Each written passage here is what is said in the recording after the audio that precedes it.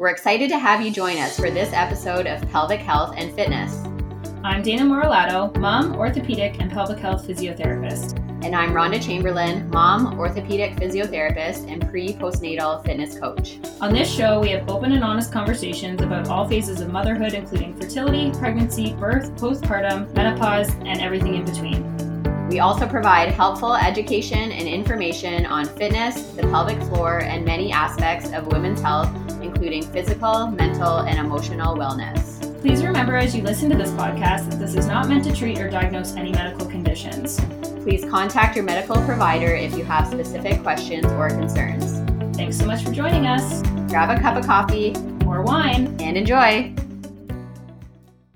Okay, welcome everybody to episode 5 of the Pelvic Health and Fitness podcast. And today we have Jacqueline Seebach joining us.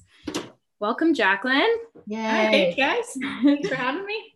Jacqueline is a pelvic and orthopedic physiotherapist in London, Ontario, and St. Mary's, Ontario. And she also teaches a course educating health professionals about cesarean sections through Pelvic Health Solutions.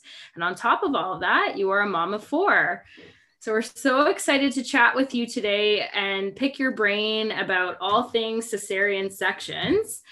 But why don't you go ahead and tell us a little bit about yourself and your journey to becoming a pelvic floor physio and how maybe your births have led you down this road of really having a passion for cesarean births. I am a mom of 4, and all 4 of my kids were born by cesarean, which I was not expecting or planning on. And obviously the first one was an emergency C-section, and then the rest were just kind of ended up being scheduled C-sections. And I guess I just found the recovery from that. I'm sure like anybody that goes through birth the first time, whether it's vaginal or C-section, you kind of, you realize how hard it is, both physically and mentally. And so I just remember being completely shocked at how lost I felt with my recovery afterwards. And I spent a lot of time digging around, trying to find resources and, places I could go for good, legit info on, how I could recover well after having a major abdominal surgery while trying to care for a newborn at the same time. So I think that kind of sparked a lot of my passion and just chatting with a bunch of other moms and, friends and mom groups and realizing how prevalent a lot of just pelvic health issues in general were. I was kind of blown away, and I knew that people could get treatment for it. And I said, how come it's so hard to find in our area anyway? There weren't many practitioners at the time that were doing pelvic health. And so it wasn't an area I was expecting to end up in, but I, decided to take the training for it. And I've really been enjoying it since. So awesome. I find it so interesting that as a physiotherapist, even you felt completely lost and just where do I even start with this recovery? And I know that's a report that I hear from a lot of clients, and especially with cesarean births, but they often feel that way with vaginal deliveries too. And just, they had no idea the recovery that's involved, right?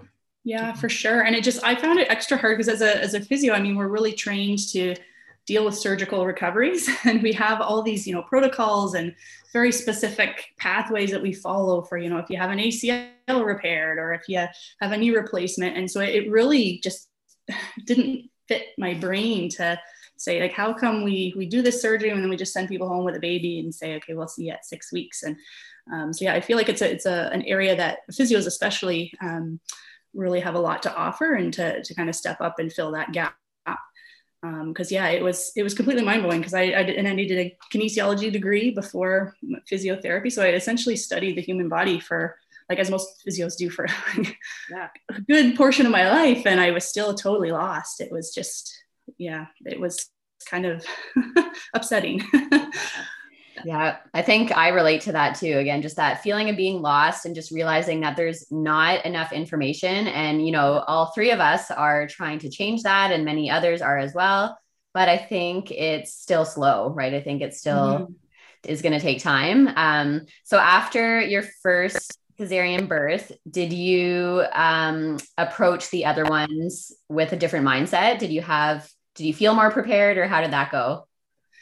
Yes and no. Like it definitely helped just kind of knowing the process and what I was getting into, because that obviously, and like most people that have a cesarean birth, like you don't really plan on ending up that route. And so for me, it was just, it felt like a really rushed decision. And then like, you're not prepared, because I didn't even, educate myself on, what a C-section was or how to recover. So I definitely had that piece kind of down for the next ones, but I did find each of them was completely different. Like even just the recovery, the difference of having labored first for, 18 or 20 hours, and then having a surgery compared to walking into the hospital and having the surgery, they were all kind of completely different. So there was still a lot of variation that was somewhat new with each time, but just having that kind of general knowledge on what to expect took a lot of the stress out of it for me, right? Instead of it being this split second decision, or not split second, but it seemed like a really quick decision, like, oh, we got to have a C-section. Okay. So yeah, it was helpful, but it took a lot of the distress out of it. And I think the research actually shows that women kind of know and are educated on what a C-section is, kind of what they're getting into, the risks and benefits, ways that they can, starting points for recovery. They tend to not feel as stressed about it afterwards, which is great. Yeah. So interesting. And I'm curious to know your take on this, Jacqueline. We see women all the time for birth prep, right? We chat all about labor positions and very much geared towards vaginal deliveries in general. But I often wonder, and I have started to do this, and I'm curious your take on it, on starting to just normalize that C-section or cesarean sections can be just birth, right? And trying to plant that seed for people so that it isn't as much of a shock. So what's your take on that? Yeah, I think I agree 100% with you, Dana. Like, I think it's something that we should be including in our conversations as practitioners. But yeah, even amongst, like, if you have a group of friends, like just talking about it a bit more. And it's a bit tricky to navigate, right? Because a lot of people are nervous and they don't want to think about that. Like a lot of people just don't even want to think about the birth process at all, right? But especially something like a surgery. And I know for me, like I was previously super fit, and I was like, you know what, I won't end up there. I know what I'm doing, and I'll get through. And then when you kind of land in that situation, it's all very overwhelming. So I think just laying that groundwork ahead of time can be really, really helpful. And we know that in Canada, or North America, at least almost 1 in 3 women will end up having a C-section too. So, having those conversations ahead of time, I think are really, really important, so that you don't get caught off guard, and it helps you make decisions in the moment too, right? Instead of it just being seemingly sprung upon you and you're like, I don't know, I haven't looked into this. I don't know the pros and the cons and the risks and what I'm okay with and what I'm not. So hashing that out ahead of time. And I think as practitioners, that can be really helpful, just to kind of plant that seed in a way that's not, scary or invasive for people, but, just saying, hey, like, we know that this could be an option for you, even if you're planning to have a vaginal birth. So, here's some info, or here's some resources that you can dive into if you want to. And I think also just having those conversations with a partner ahead of time, so whether that's a spouse or, boyfriend or other birth partner, I think it's really important to know what you as a couple potentially are comfortable with in terms of decision making, and hashing out some different scenarios. Like and nobody likes to think about these things, obviously. So, make sure it's a conversation you're comfortable to have. But, if the situation looks like this, or the scenario looks like this, are we okay with going ahead with a cesarean section? Or if the situation looks like this, are we maybe not okay with going that and asking for other options, right? So just making sure you're kind of on the same page that way, I think, can really take a lot of the stress out of it as well. I love that. I'm curious to hear your take on how did you feel supported throughout your births? Because moms that I speak with, sometimes it's mixed, right? Some moms go into a cesarean section fully informed and feel like they're told all the parts of what's going to happen, and some don't at all. So what was your sort of experience? I love this question. It's such a loaded question. Yeah. Right? I think on a lot of ways, I would say like 100%, I did feel supported in my birth experiences. And, I had great support at home, and my family was very good. And my practitioners were actually really awesome. They were like super approachable, super caring.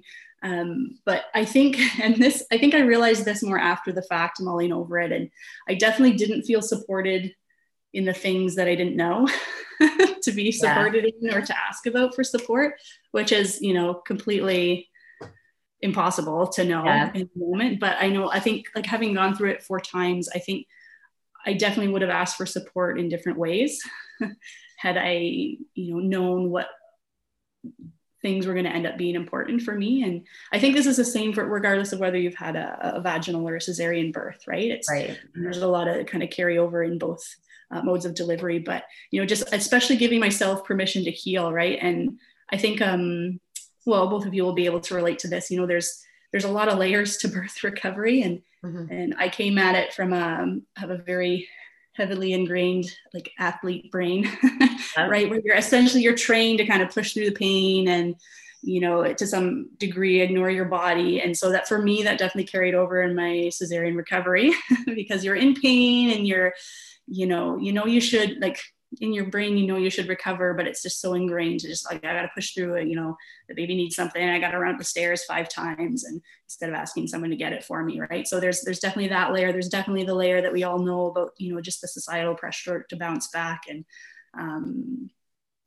you know, so I think I didn't really feel supported in those ways with all the pressure. And that was partly the pressure I put on myself, but just, you know, from a general, more societal view, definitely is an area I think that we need to support people better in. But yeah, that was just my experience. I know everyone's different. Yeah, we love that you've mentioned the athlete brain. We've already talked a lot about that, and societal pressure versus just internal pressure to bounce back, which you didn't. I don't know if you saw me stick my tongue out at that. I just I didn't. I was focused. That just, it makes me cringe, right? This idea that we have to bounce back from this massive physical feat. And I always really chat with my cesarean moms afterwards about, you're a rock star. You birthed a human, right? Like, it's birth. And because it breaks my heart when I have clients come in and they get emotional talking about cesareans a lot,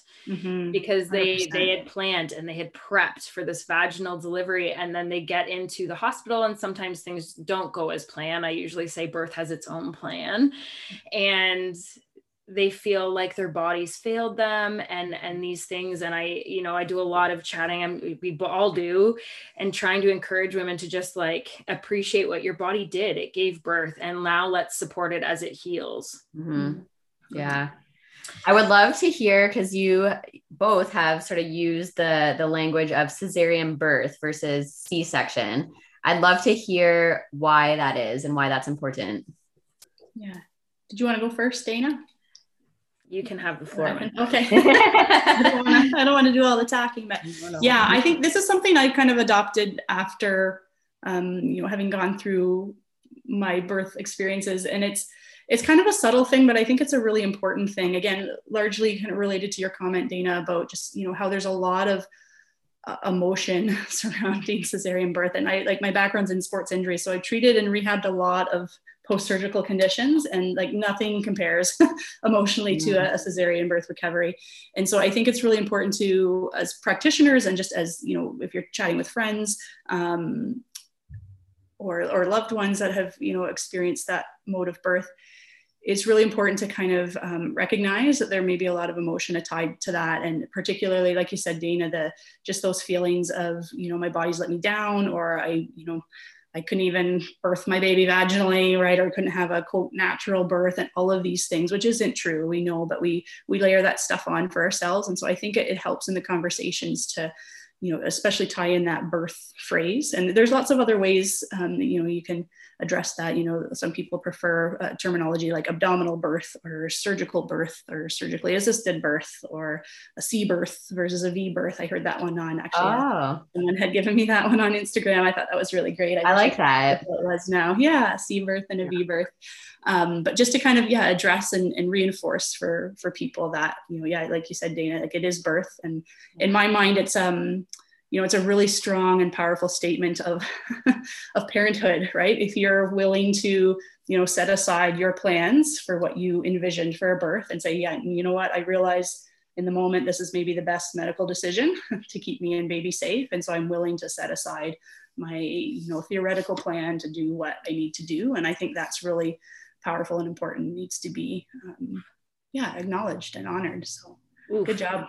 Yeah. Good job, brothers. I have shivers. That was lovely. I love it. Yeah, that was nice. Give me shivers when you said that. Okay. Yeah.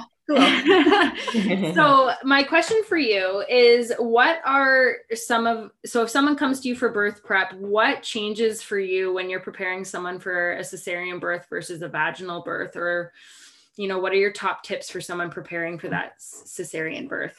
Yeah, that's a good question. I think I approach it largely the same, right? And sometimes from the standpoint of, just kind of, there's a lot of similarities between birth, whether you've gone vaginally or cesarean. But I think especially in relation to cesarean, again, just kind of reinforcing the idea of like having the conversation. So I'll encourage people to, talk with their partner, especially, or their provider, if there's things you're really worried about regarding cesarean birth, those are the people to ask and to chat about and say, I'm really feeling nervous about this, or anxious about this, or fearful about this, because those things can really impact the whole process. So I think that would be number one.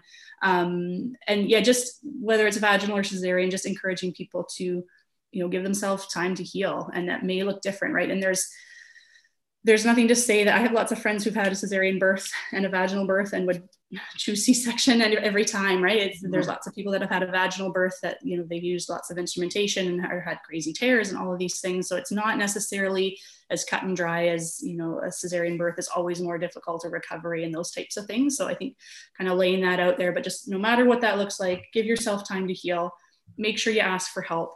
And setting up a space to do that, right? So making sure you have meals prepped, if you end up having a cesarean, making sure you set up your space at home, right? So you put a bed on the main floor with the bassinet right there, so you don't have to crawl up the stairs, to get to bed and all of those types of things. So I try to encourage a lot of that kind of educational stuff, just to plant the seeds, to get people thinking ahead of time. And then we'll often talk about some more specific pain management strategies, specific to a cesarean recovery. So things like elastic ab wraps. So Belly Zinc, again, is one that I really like, but it could be essentially any elastic ab wrap that you can throw on. You can put it on pretty much right after surgery.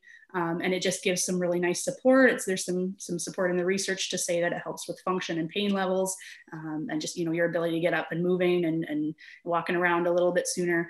So there's things like that. We'll talk about some specific breastfeeding positions that will kind of, protect the healing incision, because that can be really painful after birth when you're trying to care for a little one, but also heal yourself. We'll talk about bowel movements postpartum, which I usually do with everybody anyway, but those kind of hip tips, and just really encouraging people to stay on top of their medications too, because I know a lot of people, especially if you're choosing to breastfeed, that are really nervous about taking especially some of the heavier hitting pain medication. But so I would encourage you to chat with your physician or your pharmacist about that. But there is good support to say that it is the meds that they prescribe are safe for breastfeeding.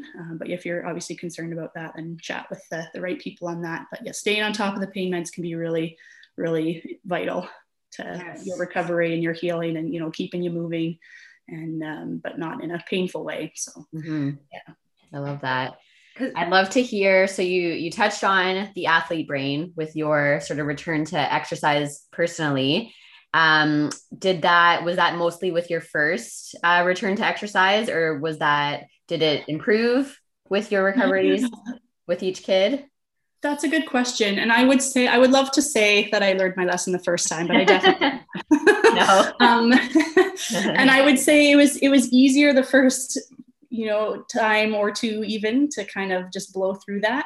Yeah. By the time you get to the third or fourth one, it kind of catches up with you, right? And you're forced to, face it head on. So I was doing like way more stuff than I should have after my first. I shouldn't probably say this out loud, but I was running, for one of them, I was running at 5 weeks postpartum, because I was, that was my stress outlet. That was my mental release. And I needed that. And I didn't, think it through that, hey, maybe there's other ways I can relieve stress. So physically, I definitely pushed myself too far, largely because of my athlete brain, I think. and that drive to get back. And I would progressively get a little better with that. But I definitely, it's a tough one to hash out, because I find it's so ingrained, and that's just the way, it's just the way you do things, right? Yeah. And it took me, I would say it definitely took me through all 4 of mine. And probably if I had a 5th, which I'm not going to, but probably if I had a 5th, I would still be struggling with that. Which is why I think it's a really important conversations to have, particularly with, athletes and active people, to make sure they have some different, because it never even crossed my mind, like maybe I'm going to need a different outlet. Yeah, right. Yeah, absolutely. It can be as simple as that, just kind of thinking about that. Yeah. So, yeah, for sure. and that's not to say you won't get back to that, but give yourself some time, man, right? Absolutely. You birth the human. Exactly. The rock star. I tell people they're rock stars multiple times a day. Oh yeah. I think it's so important that you say that, though, right? And Rhonda and I have chatted about this as well. Like, just because we're physios doesn't mean we did it perfectly. Right? Oh gosh, we definitely had our own struggles. No. Things I would absolutely change if I could go back, right? And yeah, it's a big challenge to your identity to have children, right? Your identity kind of gets flipped upside down. So to let go of something that's important like activity is challenging, no matter what your birth looked like. Yeah, for sure. Does your return to exercise advice change if it's a cesarean mom versus a vaginal birth mom? Yeah, I would say, I mean, and keep in mind, this is coming from the person who, like, I blew my internal stitch literally the day before my my 6-week follow-up with the surgeon. I would not recommend that. But I would definitely say, like, my approach, and largely because of that, like, I think it's really important to, like, definitely you have to follow the post-op restrictions. You just have to, and it doesn't matter. And I think this is where I fell off the rails, right? You kind of assume because I was previously athletic or fit or whatever you want to call it, you're somehow immune to going through the same healing process as everyone else, right? Yeah. So that was really hard. It's a tough shift to make, but yeah, making sure I definitely enforce a lot more heavily after my cesarean birth, patients to stay within those restrictions. However, I do feel very strongly that there's lots we can do before that 6-week follow-up, not necessarily in terms of exercise in the way that everybody thinks about, but just in terms of movement. And, because if we think about it in terms of other surgeries, if you have a knee replacement, we get that sucker moving right away, and challenge it. So I think there's a lot of room for kind of movement and motion, and because we know that stuff can help a lot with pain as well, and just limiting and helping with scar healing and all of that stuff. So I tend to have, or I kind of adopted just some very specific things that I'll kind of encourage people to do early on, to build that, but within that kind of restriction, and enforcing that. So yeah, that makes sense. What kinds of movements? So yeah, just getting even just some gentle kind of stretching, and just like really reinforce. You don't want to do anything that's going to strain or pull that scar tissue, but getting a little bit of load, if I could use that term on here, but through the healing tissue, I think can be really helpful for healing. So, and actually, I think I got this one originally from Jessie Mundell. Yeah, but just kind of doing like a half kneeling stretch, kind of like a hip flexor stretch with some reach up overhead. And I probably, for most people, everybody's going to heal a little bit differently, but that may be conservatively something you could start at about 3 weeks post-op. But just to get a little bit of light stretch through there. Eventually you can get into some things like cobra pose if you do yoga, or like a mini cobra, but just to kind of stretch a little bit through the abdominals. And obviously, like, do this under the guidance of a practitioner if you're not sure, because you don't want to be straining that tissue and overdoing it too much. But I really like, especially those two, just as kind of starting points for getting things moving and healing, and just getting like reconnected with that area, right? Because I found after my sections, it's like you're in like full out protective mode, because it literally, at least my experience, it literally feels like things are going to fall out the front if you move your knees or whatever. So there's this, you spend so long kind of protecting and guarding, that is really tough to switch into okay, now I can move and I can stretch and get this tissue moving. So so don't do anything you're not comfortable with. If things aren't healed, don't force it, but those are some some starting ideas I like. And that just reminded me too, I think, so Dana you and I talked about this, how sort of a myth is that if you've had a cesarean section that you don't necessarily have to rehab your pelvic floor too, right? So I actually had a client a couple of days ago who had a cesarean section, and she was surprised to be having pain with intercourse.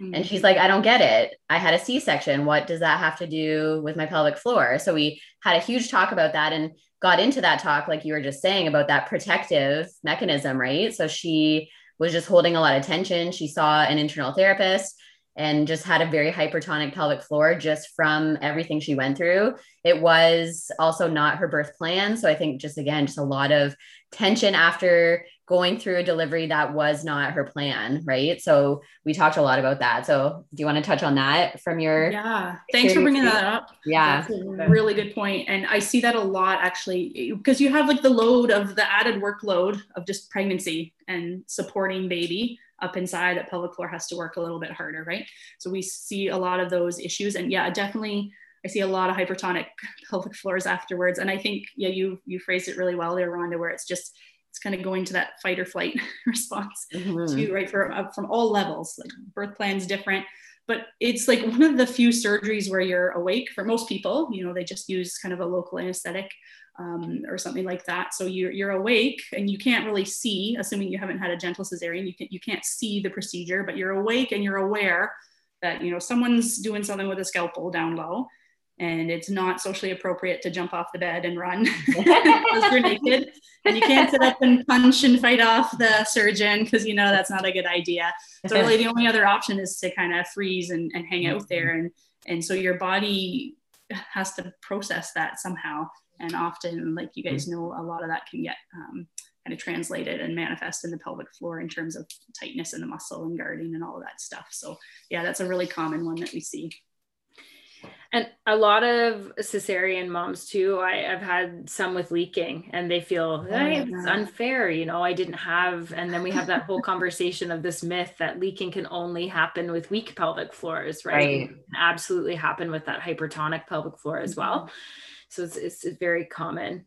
Absolutely. Or even just the side effect of the scar tissue, right? Depending on how you heal, you can have some scar tissue that impacts the bladder, and that can throw things off a little bit as well. So yeah, for sure. So speaking of that scar, what are some of the tips or tricks or scar massage techniques that you like to utilize? When can people start to mobilize that scar? This is a good one. And you'll hear really different ideas on this.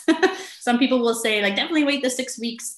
And I don't know, my kind of approach that I've adopted is, and a lot of people will say, as soon as it's a scar, you can work on the scar. So obviously definitely make sure it's fully healed over, make sure there's no open spots, there's no oozing, the majority of the scab has fallen off.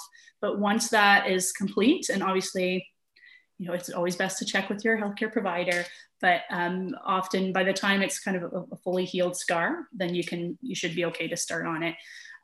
Usually I start with some what we call desensitization techniques, where you're just, again, kind of reconnecting with that area. Especially there might be a lot of emotional stuff that goes on with that. And even to touch the scar it just really freaks you out or makes you super emotional, because it brings up that whole experience. So kind of get reconnected in kind of a comfortable, controlled way. That way can work really well. And just using a variety of different textiles and, cotton, wet cotton, dry cotton, silicone, silk, wool, whatever you have laying around, just to get it used to practicing different, processing different textures and different amounts of pressure and things like that. So that's probably a good starting point. If you're someone who can't touch their scar, and this happens a lot, if it makes you really emotional, there are ways you can kind of build up to that. So you can just imagine touching with those different textiles, and sometimes that is a more doable starting point. You can touch through a barrier, keep your underwear on, do some of the touch over top of the underwear or pants, or through a towel. And there's just kind of that physical barrier that is a little less intimidating. And then after that, or in conjunction with that, you can also start in with some scar mobilization, which is essentially, I tell people, you want to make sure it wiggles in all directions, right? So if you move the skin tissue, you can do up and down, side to side, circles, diagonals. It's not rocket science, just get it moving. And I should actually do a video on that somewhere, but yeah, I'm sure. I love that you say wiggle. I always just say wiggle it. Oh yeah. Yes. Yeah. It's not complicated. You just want it to move. Oh, very technical term, wiggle, but just wiggle the scar. Yeah. That's the scientific term. Yeah. And also, and once things kind of get more healed, working into deeper layers too, I think that's one that gets often missed a lot, like even right down to the organs, because we know some scar tissue can heal, kind of around the bladder area and the uterus. So getting in nice and deep. But obviously it has to be within your comfort level. So usually I tell people, like, keep it less than a 3 or a 4 out of 10 pain, but I don't know if you guys have other recommendations on that, but that's usually what I tell people. It shouldn't be overly uncomfortable. It probably will feel strange and a little bit uncomfortable, but I love that. Thank you. So good. Did you find, so Dana and I talk about sort of like the mental health piece in terms of delivery and recovery, that kind of thing. Do you have talks with your clients about just processing, when it wasn't their plan and then they did go for a cesarean section, and sort of like referral to other practitioners to talk through that process? What does that look like with your clients?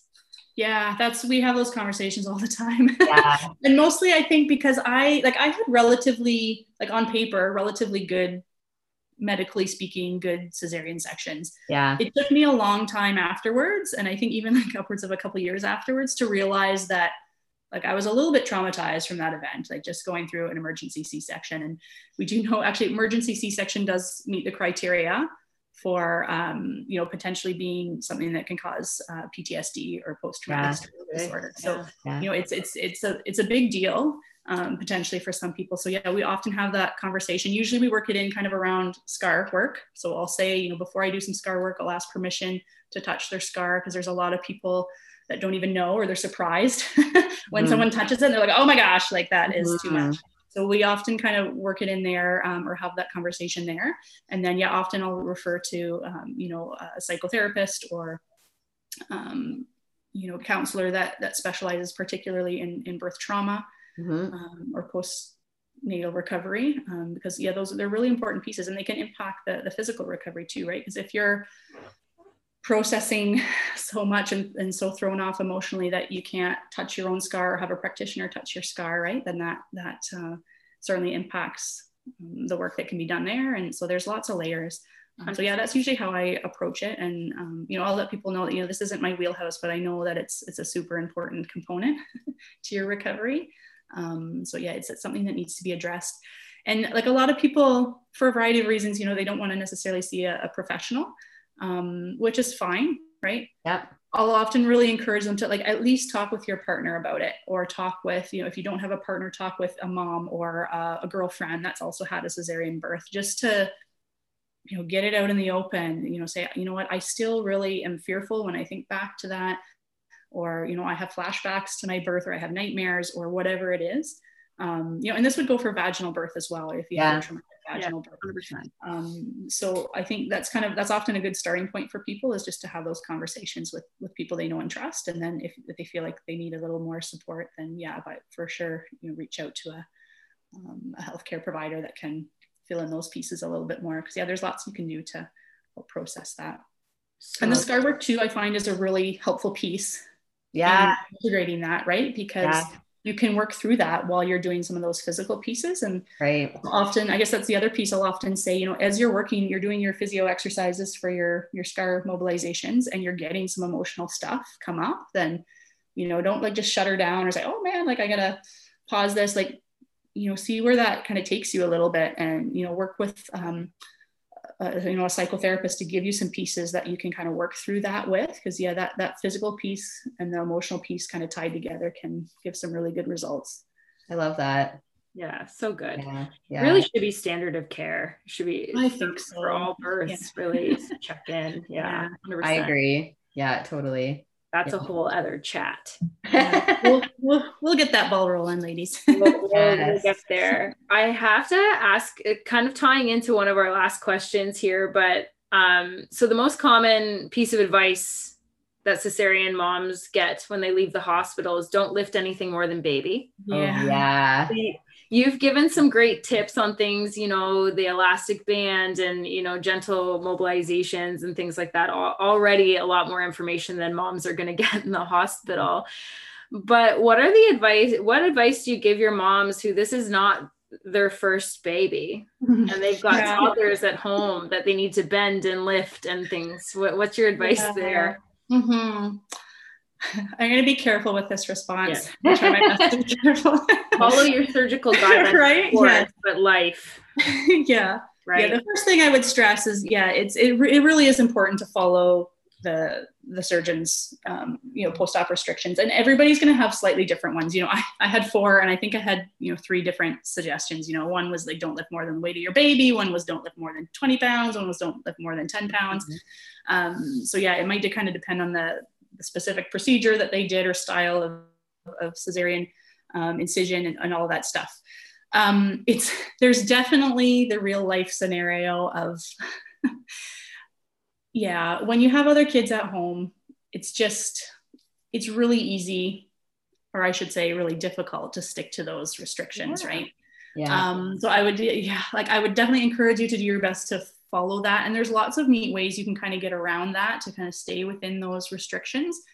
For example, I think I saw a really great video online. I should write down who does these awesome things, but there was a really great video online about, how to, maybe this would be for a larger toddler, but how to get a larger toddler out of their crib.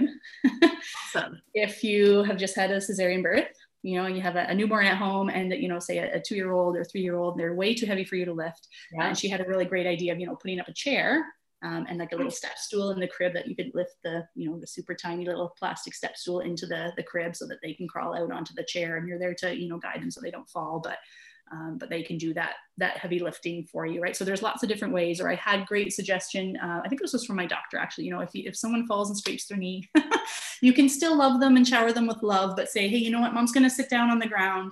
Can you come here to mom and cuddle me? So you're not having to pick them up. And certainly it doesn't, like the real life realities, it doesn't work that way all the time.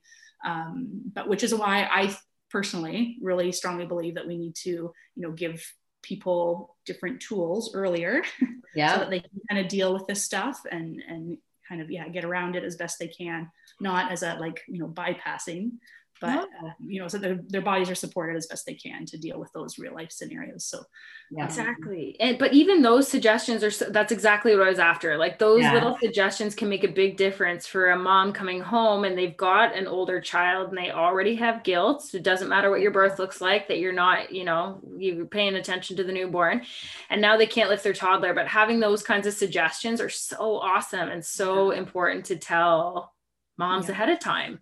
Yeah. And it's a little different, right? Yeah, it's for sure. And obviously it looks a little different now during COVID, but this is something I really wish I had done different with mine is, make sure you send the older kids to grandma and grandpa's, and then you can make it a big special thing. You're going to have some sleepovers at grandma's and, so that they don't feel slighted and it's kind of exciting, but so that you have that physical break from them, or, having someone, depending on your relationships, having someone come and live with you so that they can help with the older children, or, have activities planned or whatever that looks like. There's lots of ways around it, but it is a lot. For sure. Yeah, it's hard. So we want to be mindful of your time, Jacqueline. You've given us such great tips. So where can people find you? Oh, good question. Probably easiest to find me on Instagram. Yeah. Jacqueline Seebach, PT. Or else, you can find me online. I have a website, jacquelineseebachpt.com, or you can find me through Rebirth Wellness Center in downtown London as well. And those are probably the easiest. So I love getting questions and interaction on Instagram. So don't be afraid to reach out if you need help kind of navigating resources and where to connect with people in your area. Are you working with clients in person, online, both? What does that look like? Both in person and virtually. Yeah. Awesome. So the virtual appointments obviously would be restricted to anyone in Ontario, but in person. And if you live in the London or St. Mary's area, then you can find me at those locations. I love it. And I highly encourage to follow Jacqueline on Instagram. Her TikToks are amazing. Oh yeah. I always say you are the TikTok queen. Like just pump them out. Yeah, I'm like, how do you do that? It's so amazing. The so reality is I spend way too much time on that. I shouldn't, but it's so fun though. It is so fun. And it's such a really cool way to get information across in an entertaining way. Yeah, I think you do a great job. Thank you so much for joining us tonight. It's been lovely chatting with you about all this, and also hopefully see you soon in person. Yeah, and we'll have to have you on again, Jacqueline, because I feel like there's probably still topics that we didn't cover that we'll have to cover in a future episode. I would be game for that. Yeah, thanks a lot for having me, guys. That was a lot of fun. Thanks, Jacqueline. Thank you.